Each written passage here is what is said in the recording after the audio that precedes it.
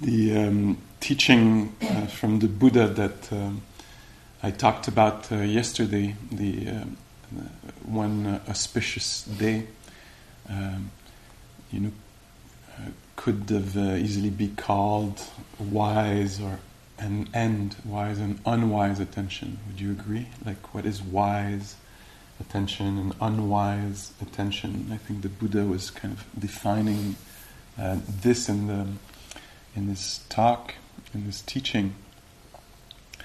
And that's, for me, that's a notion that's been really important and intriguing. What is wise attention and what is unwise attention? And so I see 2 points to attention: is the quality of the attention and what it's attending to. And so the art of practice, I think, is a lot around this. What we're attending to and how we're attending to it. And I think everything we've been doing this week and talking about is pretty much around this, right?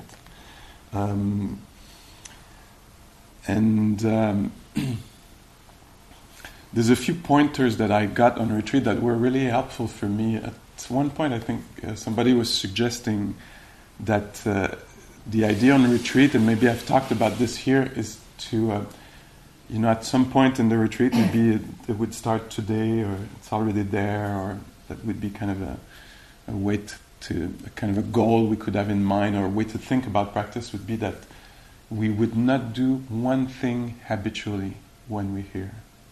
Things would be done consciously, intentionally.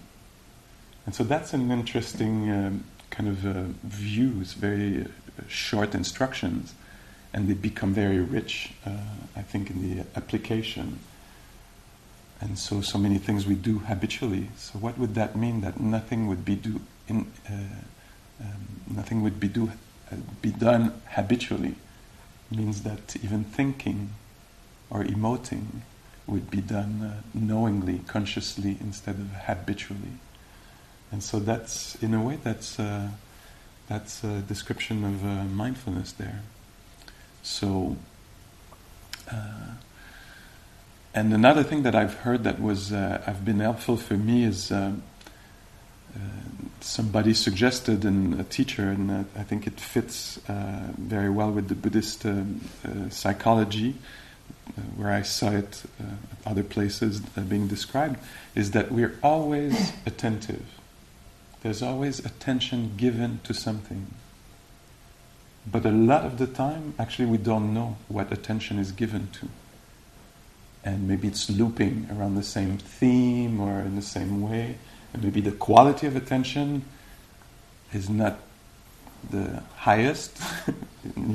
Often it's a superficial attention. But there's always attention given to something. And this actually goes far, because I was reading in the last few weeks, I think Christina Feldman was writing about this, about how, not just the how we give attention, but what we put attention on is actually creating the world for us that we're in. Right? Because we can't actually be attentive to everything.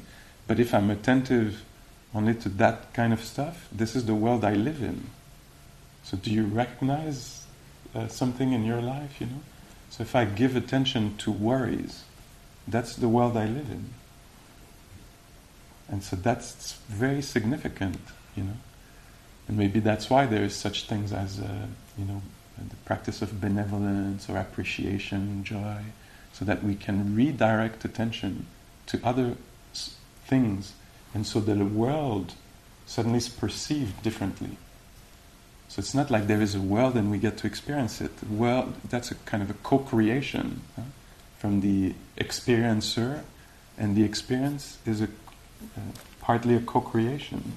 What I attend to becomes the world I live in.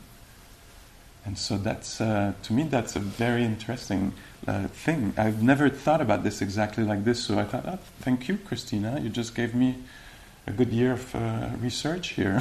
That's going to make the end of 2019 interesting, what I'm giving attention to. And so, and that's what we're doing here.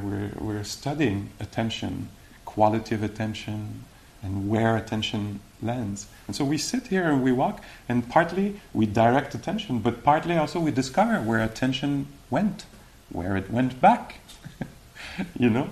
And in this way there may be some freedom gained. Some of you know this, that when I was in my 20s, this is way back then, and I learned I was HIV positive, and it was a very different time than today. It was a time where actually people were dying, a lot from this, and there was actually no hope at the moment where I learned this. It was just prepare yourself because it's going to get ugly, And you might, when I say this, notice how you receive this. You might have a personal story, people you've loved, you've lost, or who've gone through similar things. Anyway, I'm saying this just to say that I actually, when I was receiving the teachings, at that time, I was really listening, because I was resourceless in my early 20s.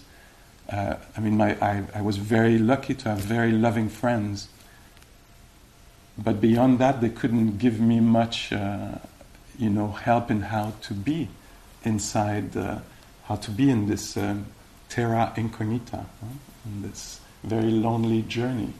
It was very, very lonely, very, very scary, and there was panic, confusion, shame, and probably a host of other emotions. And it was not easy to be inside this being, knowing that they were actually, they had lost youth, they had lost, health, and they were going to lose life. Apparently, that's how it appeared. There was a perception, for good reasons, I think. But when I got lucky enough to receive some instructions about the practice, I had no choice actually, but to actually listen and try to apply them, which was actually really good conditions. I can say this from this vantage point, where after medication came in and the face of this disease changed somewhat, at least for a lot of people on the maybe north side of the planet, or privileged folks like I am, and but at that time it really made me listen very closely, because I really needed some instruction, some help, and it was extremely surprising for me what were the instructions. It was I was and I'm still am 20-some years later, still I'm surprised at the instructions. I would not have come up with this myself. Let's put it this way. Happy there was somebody 2,500 years ago who came up with this. Because I showed up at the monastery and they started giving instructions, and I was like, my life is ending, my life is going to get ugly, and I'm going to suffer, and all this. And they're like, yes, so please put your attention on your nose. I'm like, you don't know, but you don't understand. No, just leave it here, or on the upper lip. I'm like, how is that going to solve my problem, And they're like, yeah, do this a little bit, and we'll talk more, And it was a little bit like this, very progressive. And it was extremely helpful, because my mind was not the place to hang out freely. It was a mess in there, and so I was taught where to put attention and how to put attention, and so there was this, this 4 foundations of mindfulness, so 4 areas to put attention on. So where to put attention? 4 things to remember. Even if you remember just one, that's probably going to be very helpful. So don't worry about it. So one, as many of you know, is body. Everything that has to do with the material experience, physical experience. So the Buddha says, when walking, know you're walking. I was like, I'm walking, but I'm freaking out about the future. Do you remember an auspicious day? An auspicious day, even in your conditions, little Pascal, don't spend your time thinking, later I'll look like this, later my form will become like this, later my thoughts will be like this, later my perceptions will be like this. Come back. If you're walking, know you're walking. If you're sitting, know you're sitting. So this is the first foundation. So it includes posture. So lying down, know you're lying down. Sitting, know you're sitting. This, to me, is remarkable. When do we do that? We take off. I'm walking, I paid my taxes, so the sidewalk's supposed to be even, so I can take off, I'm not going to fall. I don't have to be really much present, And so I take off. Future, past, future, if, past, And the instructions are, when you're sitting, know you're sitting. When you're walking, know you're walking. Activities of the body. So this is all in this first foundation, first wear of attention. Activities of the body. You're reaching. This is the Buddha. When he unfolds his arm, he knows. He. That's the Québécois. We have a problem with the H's. He knows. He is unfolding his arms. I think there's not that problem in Pali.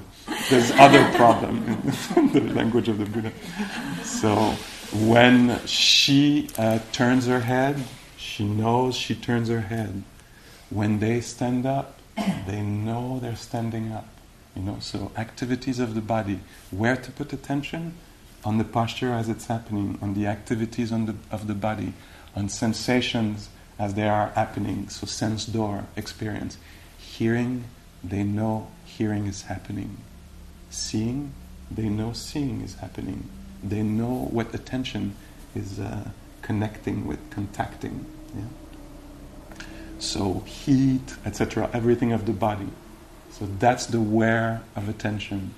The first wear. The second wear, all things we've talked about up to now, I'm just reviewing here in a very methodical way. 4 points here. Second one is the experience of pleasure and displeasure, or the absence of it, neutrality in this way. Do you see what I'm talking about? So these are in French, I don't know if that expression exists in English, but in French we have vase communicant, this expression, so communicating vessels.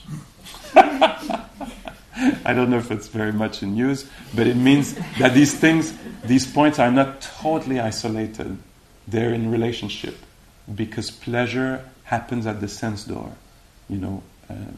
It could be one of the 5, So pleasure is in the taste, so it's in the bodily experience. So you could put it both in the first point and the second. Do you see what I'm saying?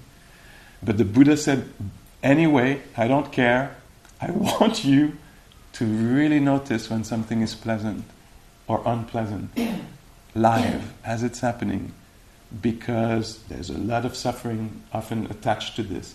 I want to keep, I don't want to feel, it shouldn't be there. Where are opinions born from? Feeling tone. Pleasant, unpleasant.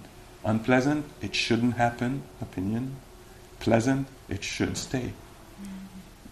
That's pretty much, I would say, 99%. I'm throwing this as a research hypothesis here. 99% of our opinion come down to this. That's just opinion. We haven't talked about preferences, about emotions, etc. So here is a very much of a, cornerstone or something like this of our suffering, is the relationship we have with pleasure and displeasure. And so the Buddha said, everything that's happening in the body is worthy of being attentive to. You can't catch everything that's happening in the body. It's not the point. The point is to have attention land on something that is happening in the body. It could be the walking. In the walking, it could be the stepping, or it could be in the walking, the hearing. This is bodily experience. It could be the presence of pleasure, the absence of it when it stands out, or the neutrality, which we freak out about also. You would think, okay, we have a problem with pleasure, we get hooked and defensive and worried about losing it, and we freak out about displeasure because it's unpleasurable, so of course we freak out. If it's neutral, we should be fine. No, we get bored, confused, nothing's happening, what am I doing wrong? I don't like this, And so we have a lot of wisdom to gain in our relationship to pleasure, displeasure, and neutrality. A lot of work, you could say, around this. So that's the second point. Body, experiences of pleasure, displeasure. Third point is, we've already talked about this a lot, states of mind, moods, emotions. The Buddha said, as it's there, as in the auspicious day yesterday. By the way, today also can be an auspicious day. Every day can be.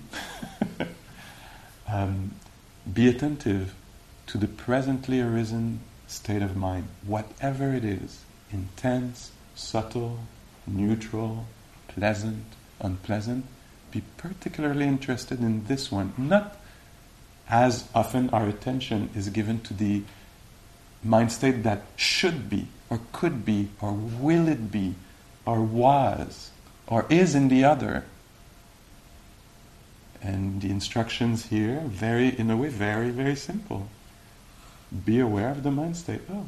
And you can name it. If you can't, don't. That's fine. I feel like this right now. Exactly like this. Can't name it exactly. But it's like, there's one. It's this one. And then the fourth one. Shall I talk about it? You can't answer. So the fourth one is, these days I use the simpler version, which I think is a good choice. And later you can do research about these 4 points. It might comprise a little bit more than what I'm going to name here for us. So the fourth point, we could say, is still in the mind states, but it's the being particularly interested in going from the afflictive mind state to the wholesome or helpful mind states. So it seems like the Buddha was saying, hey, if I was you, having all these moments of attention, I would become really interested in how to help go from the 5 hindrances, let's say, to the factors of awakening we talked yesterday about. Do you remember? Like the kind of calm, curiosity, dyad, if I put it like this. And so as you're walking, sitting, relating to people, commuting, as you're doing the things you do in your life, be really interested how you can help, invite, soften in some ways. And so go from one kind of attitude to another one that you've clarified for yourself that would be helpful for you and for others. Et voila. That's the where of attention. And the how, we also have talked about. Not judging, just recognizing what is there.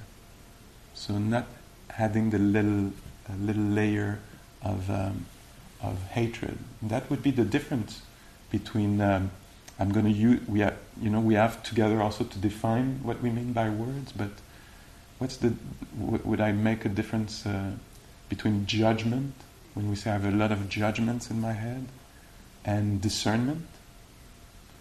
So for me, judgment comes with this slight little added value of hatred. You know, discernment can be very factual. You know, there's agitation in this being. You know, there's agitation. That's discernment, if there is. You know, that's agitation. That's discernment. Judgment would be there's agitation again. You know, or judgment for another one. You know, like you seem irritated. That discernment. Well, irritated again? Not very mindful, are you? You know? So that's the little layer here. There can be intelligence and we can see what things are, you know. Oh, that's not helpful. Discernment. You know? I hate you for doing that. That's something else.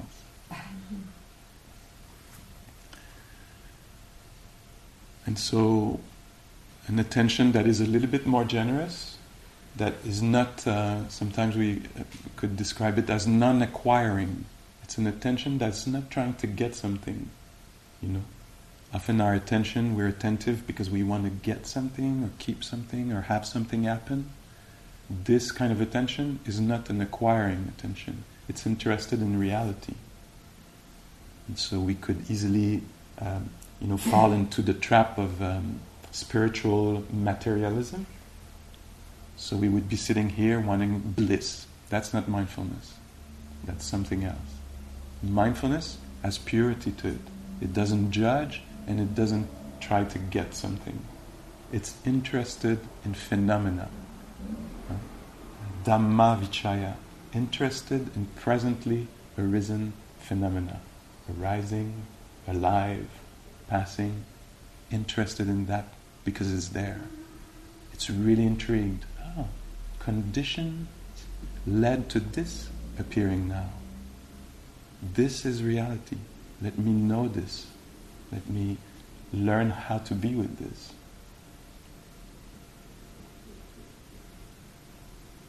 Maybe the last thing I say is this attention, this mindfulness, sati in Pali, might seem, as we learn it and we haven't experienced it, maybe on some longer of time, some length of time, it might seem passive. I'm just sitting here and noticing things, you know. It's actually extremely active, protective, participative. When you bring in the equation, our experience, let's say, is an equation of many things. When you bring in that factor of mind, of being attentive, curious, it changes the equation. And so if you bring attention in, things are starting to change because there is suddenly a wisdom factor or intelligence factor that comes in. So it's not passive in this way. You bring in something, it looks passive, but it's not. It's going to help decision making, it's going to help how we relate to things, etc. So today, as we practice, these are the little areas. We don't have to gather all the four in every moment at all. It's actually not possible. It would be unwise to try to do this. But these are, we can do it by impression. What stands out? You know? So I'm sitting here. What stands out is hearing of crickets or mouse or whatever I'm perceiving. And noticing this, hearing, and suddenly it makes something arise. A sense of gratitude, of fear, of boredom. Becoming aware. Third foundation of the mind state. Being aware of the mind state, I notice it maybe calm down. Fourth foundation, I just went from one mind state to another that is more helpful. And then returning to body experience. Body sitting, breathing, hearing. If you want to spend the rest of the retreat in the first foundation, excellent. No mistake. There is going to be discoveries. I'm laying it all like this, but this is also what happened naturally. If I put attention on my breath, at some point if I just stay on my breath, first foundation, the breath, it's a bodily experience. At some point, I'm definitely going to discover the state of mind of the person, of the meditator, attentive to their breath. Do you follow me? If I stay here with the breath, I'll notice the agitation. I'll notice the calm. I'll notice the fluctuations in the quality of attention. And so it will reveal itself even if I don't want to. The third foundation will appear in my, because it's there, it's alive. And at some point it will stand out. So this might be helpful to you. It might be confusing. If it's helpful, use it. If it's confusing, hate me. No, don't. No, but if it's not helpful, just go back to be what you know, what has made sense for you up to now. Yes? That's something I like about this practice. For me, it's extremely important. It seems to me like it's a gift of independence that the Buddha is giving us. Check it out for yourself. You don't have to believe anybody. I'm going to give you a technique, an approach that will give you independence in this way. You'll be able to see for yourself what is what. And so that's what we're doing this morning, seeing for ourselves what is what. Okay? Let's try this a little bit.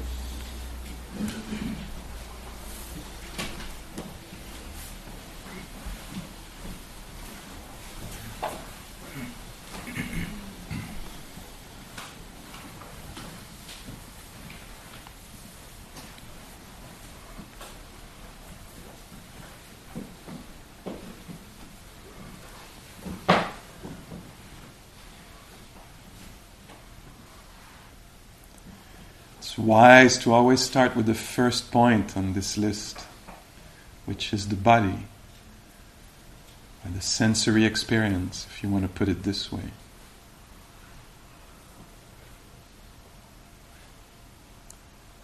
So, becoming aware that there is a body. And just this would be enough. Having just enough awareness to know that there is a body and to maintain that consciousness, knowledge.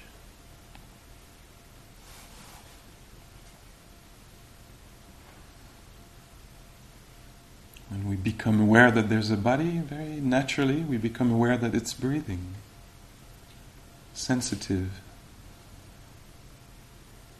hearing.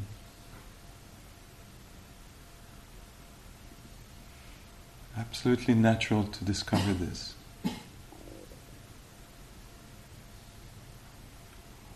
Discover that it's sensitive to temperature.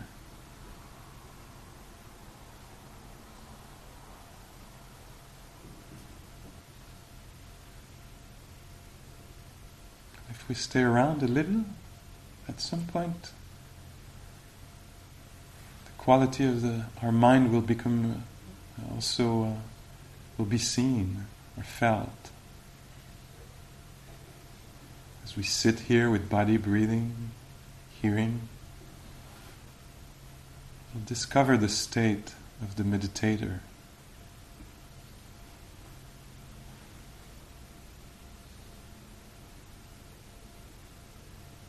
No judgments, just discernment, factual.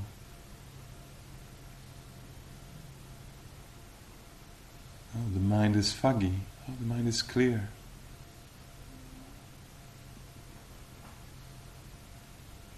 Or however it appears to you.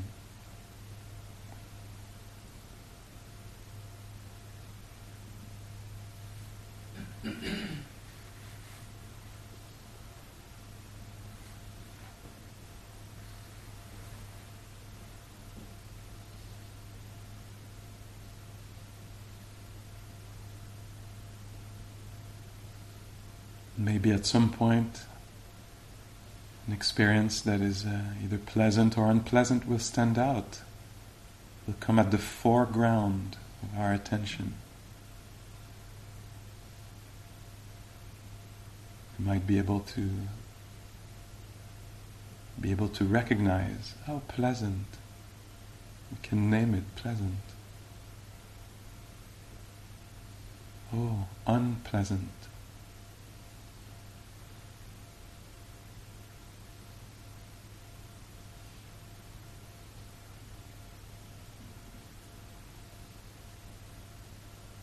If attention is meeting something that is unpleasant, maybe it's wise to not stay with this too long, because it will drain energy. It's not easy to be with unpleasant.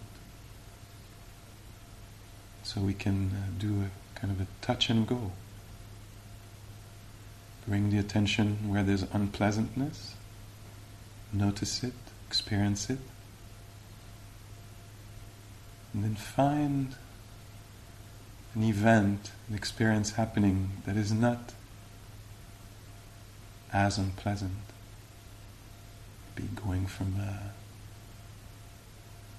disagreeable physical sensation, noticing it, and going to hearing,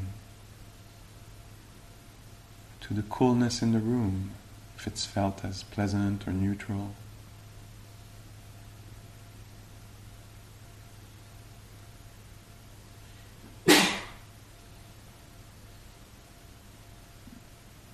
Same with an emotion. If there is an afflictive, intense emotion, often located around the chest, throat area, you might touch in the chest area, feel the pain of the emotion, and then move out. Touch and go. Go back to hearing, or to seeing, to the silence in the room.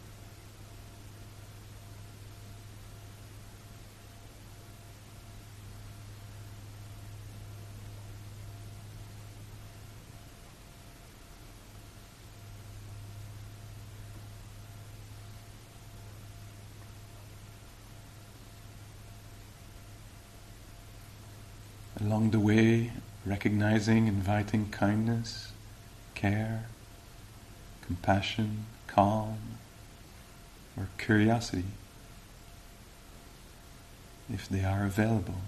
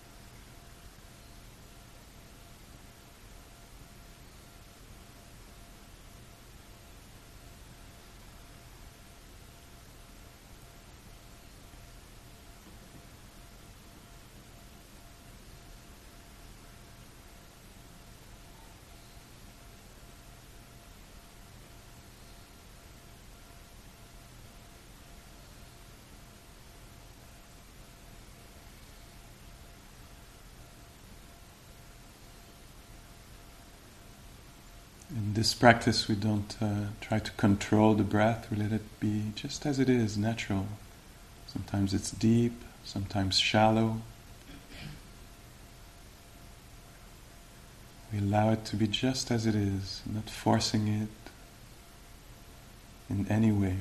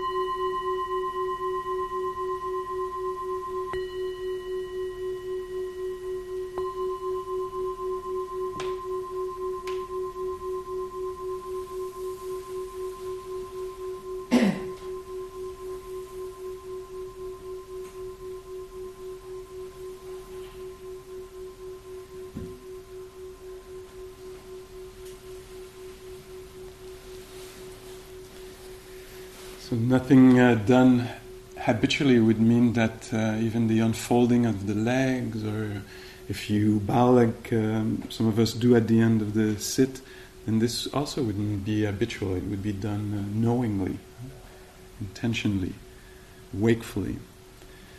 We have a few minutes for questions about the practice. Anything you would like to clarify? Maybe I could certainly try.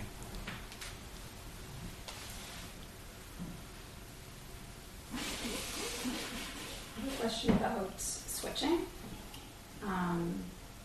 because I guess I have this idea that going from physical sensation to sound to, that can be pretty bouncy. Mm-hmm. And I guess I'm thinking about that in relationship to the idea of focus, or maybe that's a habitual thing, or just thoughts about that. Yeah.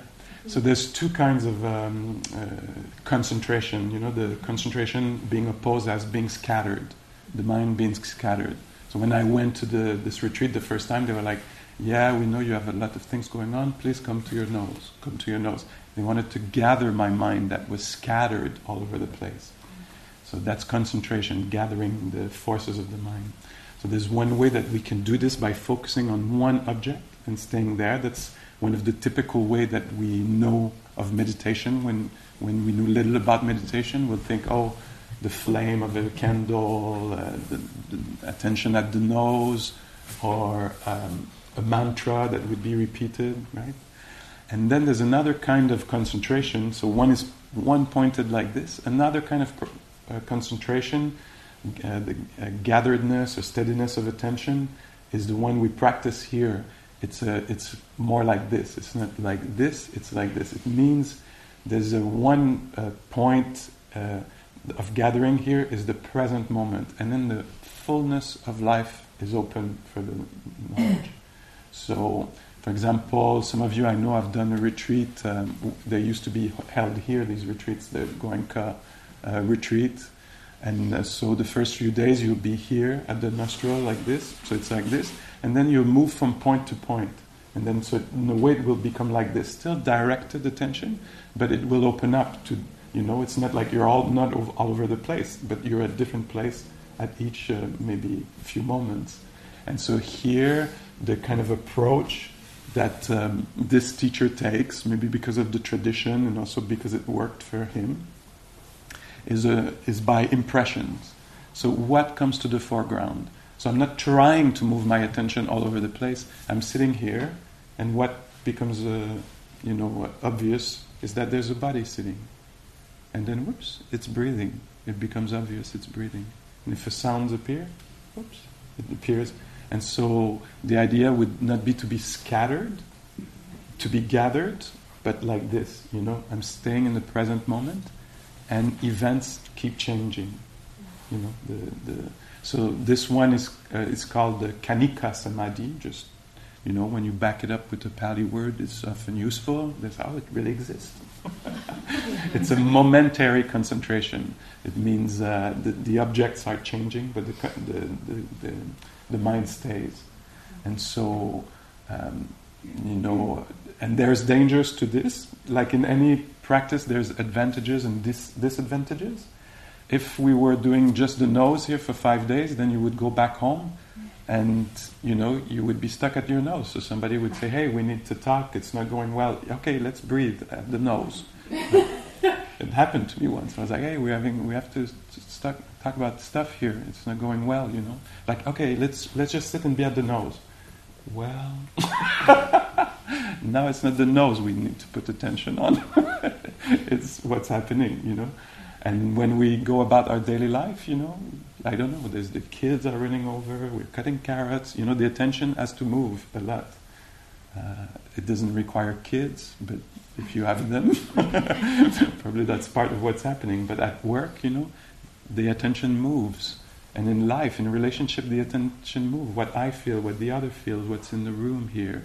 The timing, we have to be aware of the timing because we have to be somewhere else, And so can there be a presence that is sustained with changing objects without feeling like I'm losing everything, So that's kind of what we're practicing here. So the idea is that it would be really applicable in life. You see? Mm-hmm. Yeah. And, there's a way also to move from one practice to the other, and that's something one will develop in their own practice. But, sometimes my attention is open, like naturally it is. Things come to the foreground, and at some point, whoops, I'll be resting for a few minutes in the belly, just the belly rising and falling.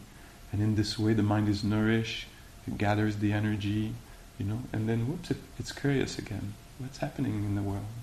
What's the mind state? Right?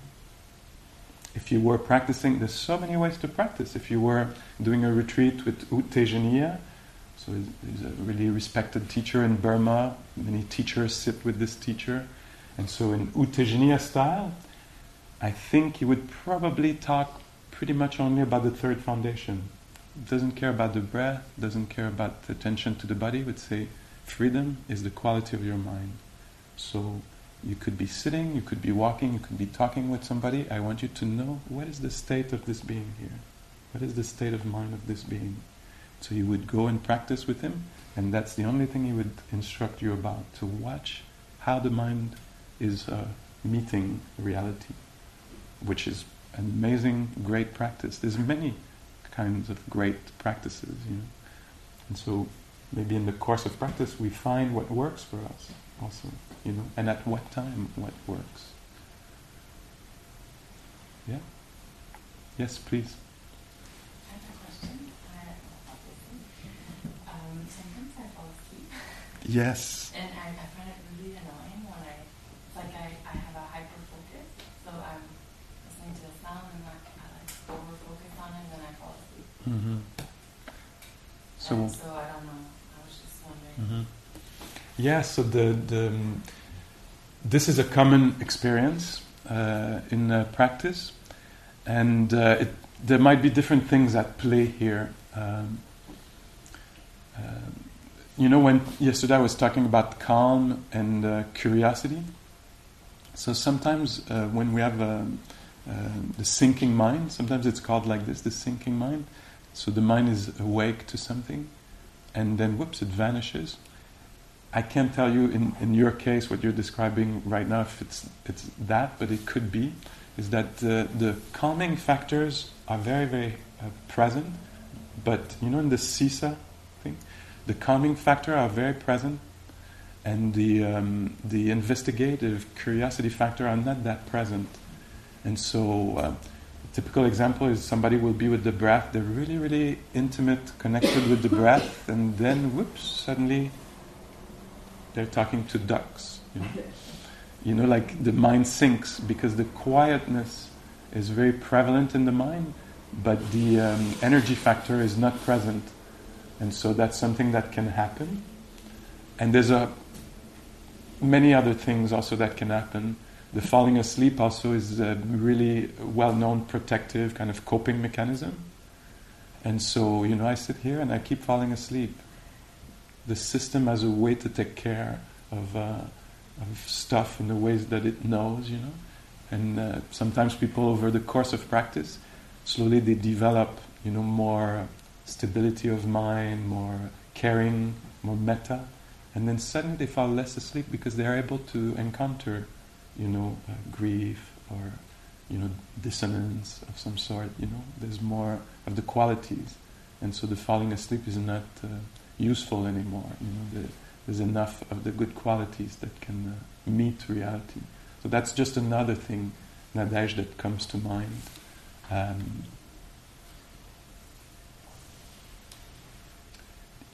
One way to do this is, you could be set the intention to be really interested by this phenomena.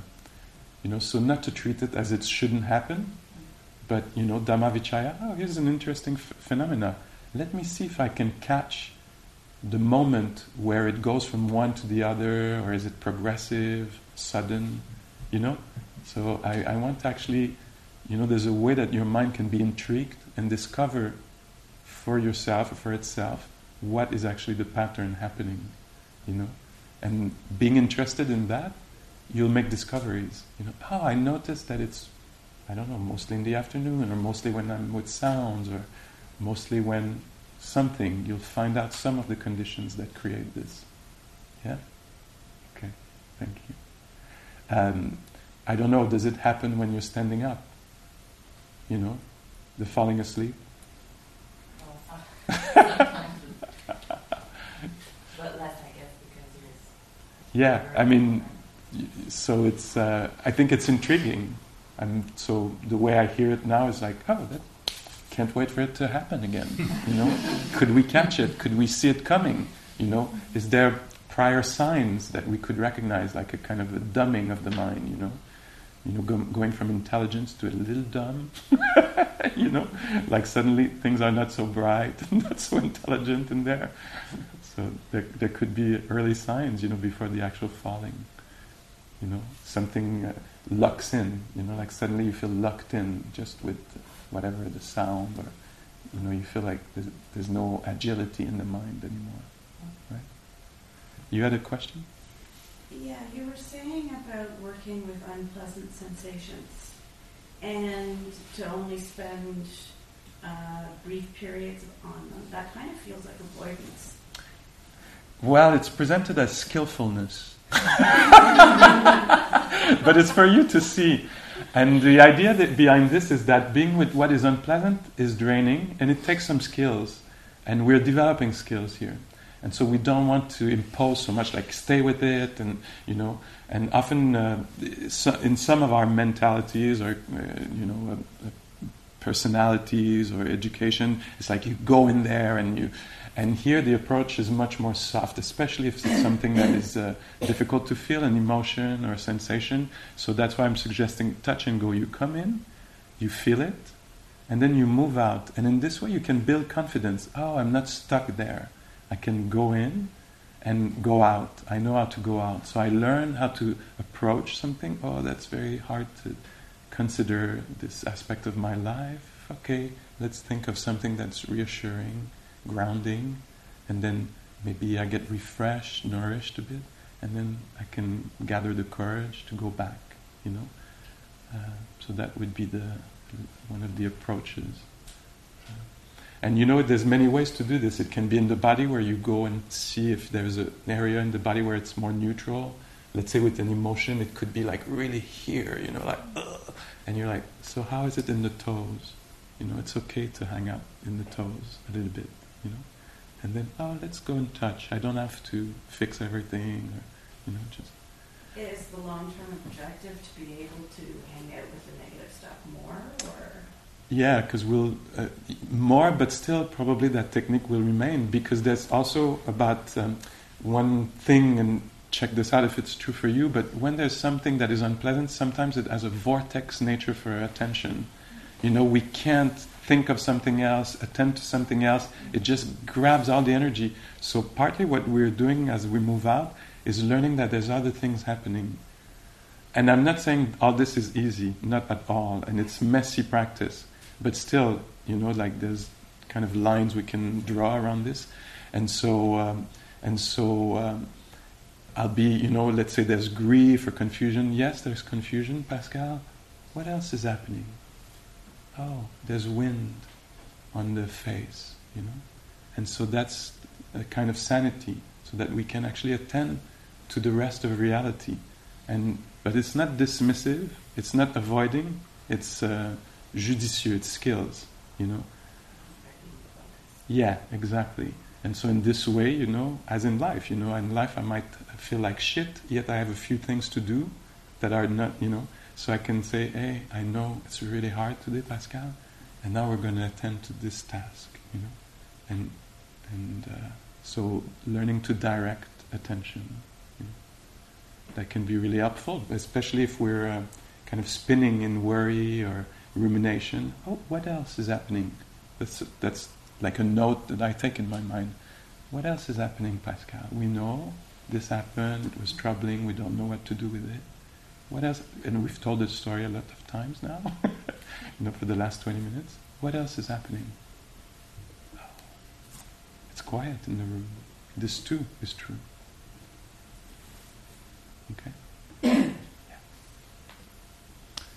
All All right, so now it's time for walking, and you can play with like this or like this. You could stay only on the steps, the stepping, or you could have a wider attention that allows for different things to happen. We don't have to look for things. It's really what shows up, hanging out with that for a while until something else comes to the foreground. Some of us will be meeting. Every center I work in has different features. This is the only one where the meeting room is right behind the meditation room through a secret door. There's no other centers that I visit that have that. It comes with the fact that you might hear voices at some point in the meeting. I've tried to put the meetings during the walking. It was not an absolute success. So thank you for allowing the conversations to happen on the other side. We'll try to be careful also. Thank you. Bonne marche.